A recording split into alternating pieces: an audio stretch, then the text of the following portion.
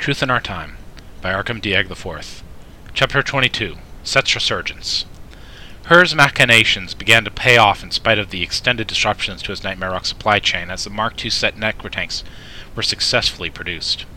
Although they were strictly inferior to the Mark III, which utilized combat data from the Siege of Dearth to produce a more mobile, tactically efficient weapon, the Mark II made up for this in sheer numbers produced.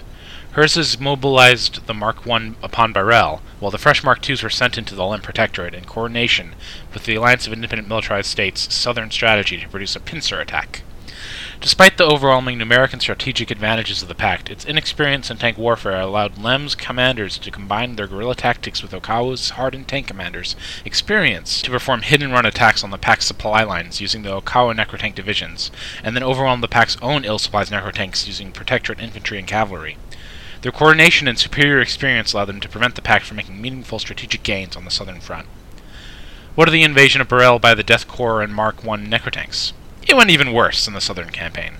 As the ponderous Mark I tanks proved ill-equipped for urban warfare in Byrell's core territories, and the Byrell resistance was already so equipped at urban warfare and disrupting an occupying force that while Set nominally came to control all of the core urban areas, daily life was almost not interrupted for the citizenry, as passive and active resistance techniques frustrated Din Moore, the Death Corps commander in charge of the Byrell occupying force, to no end.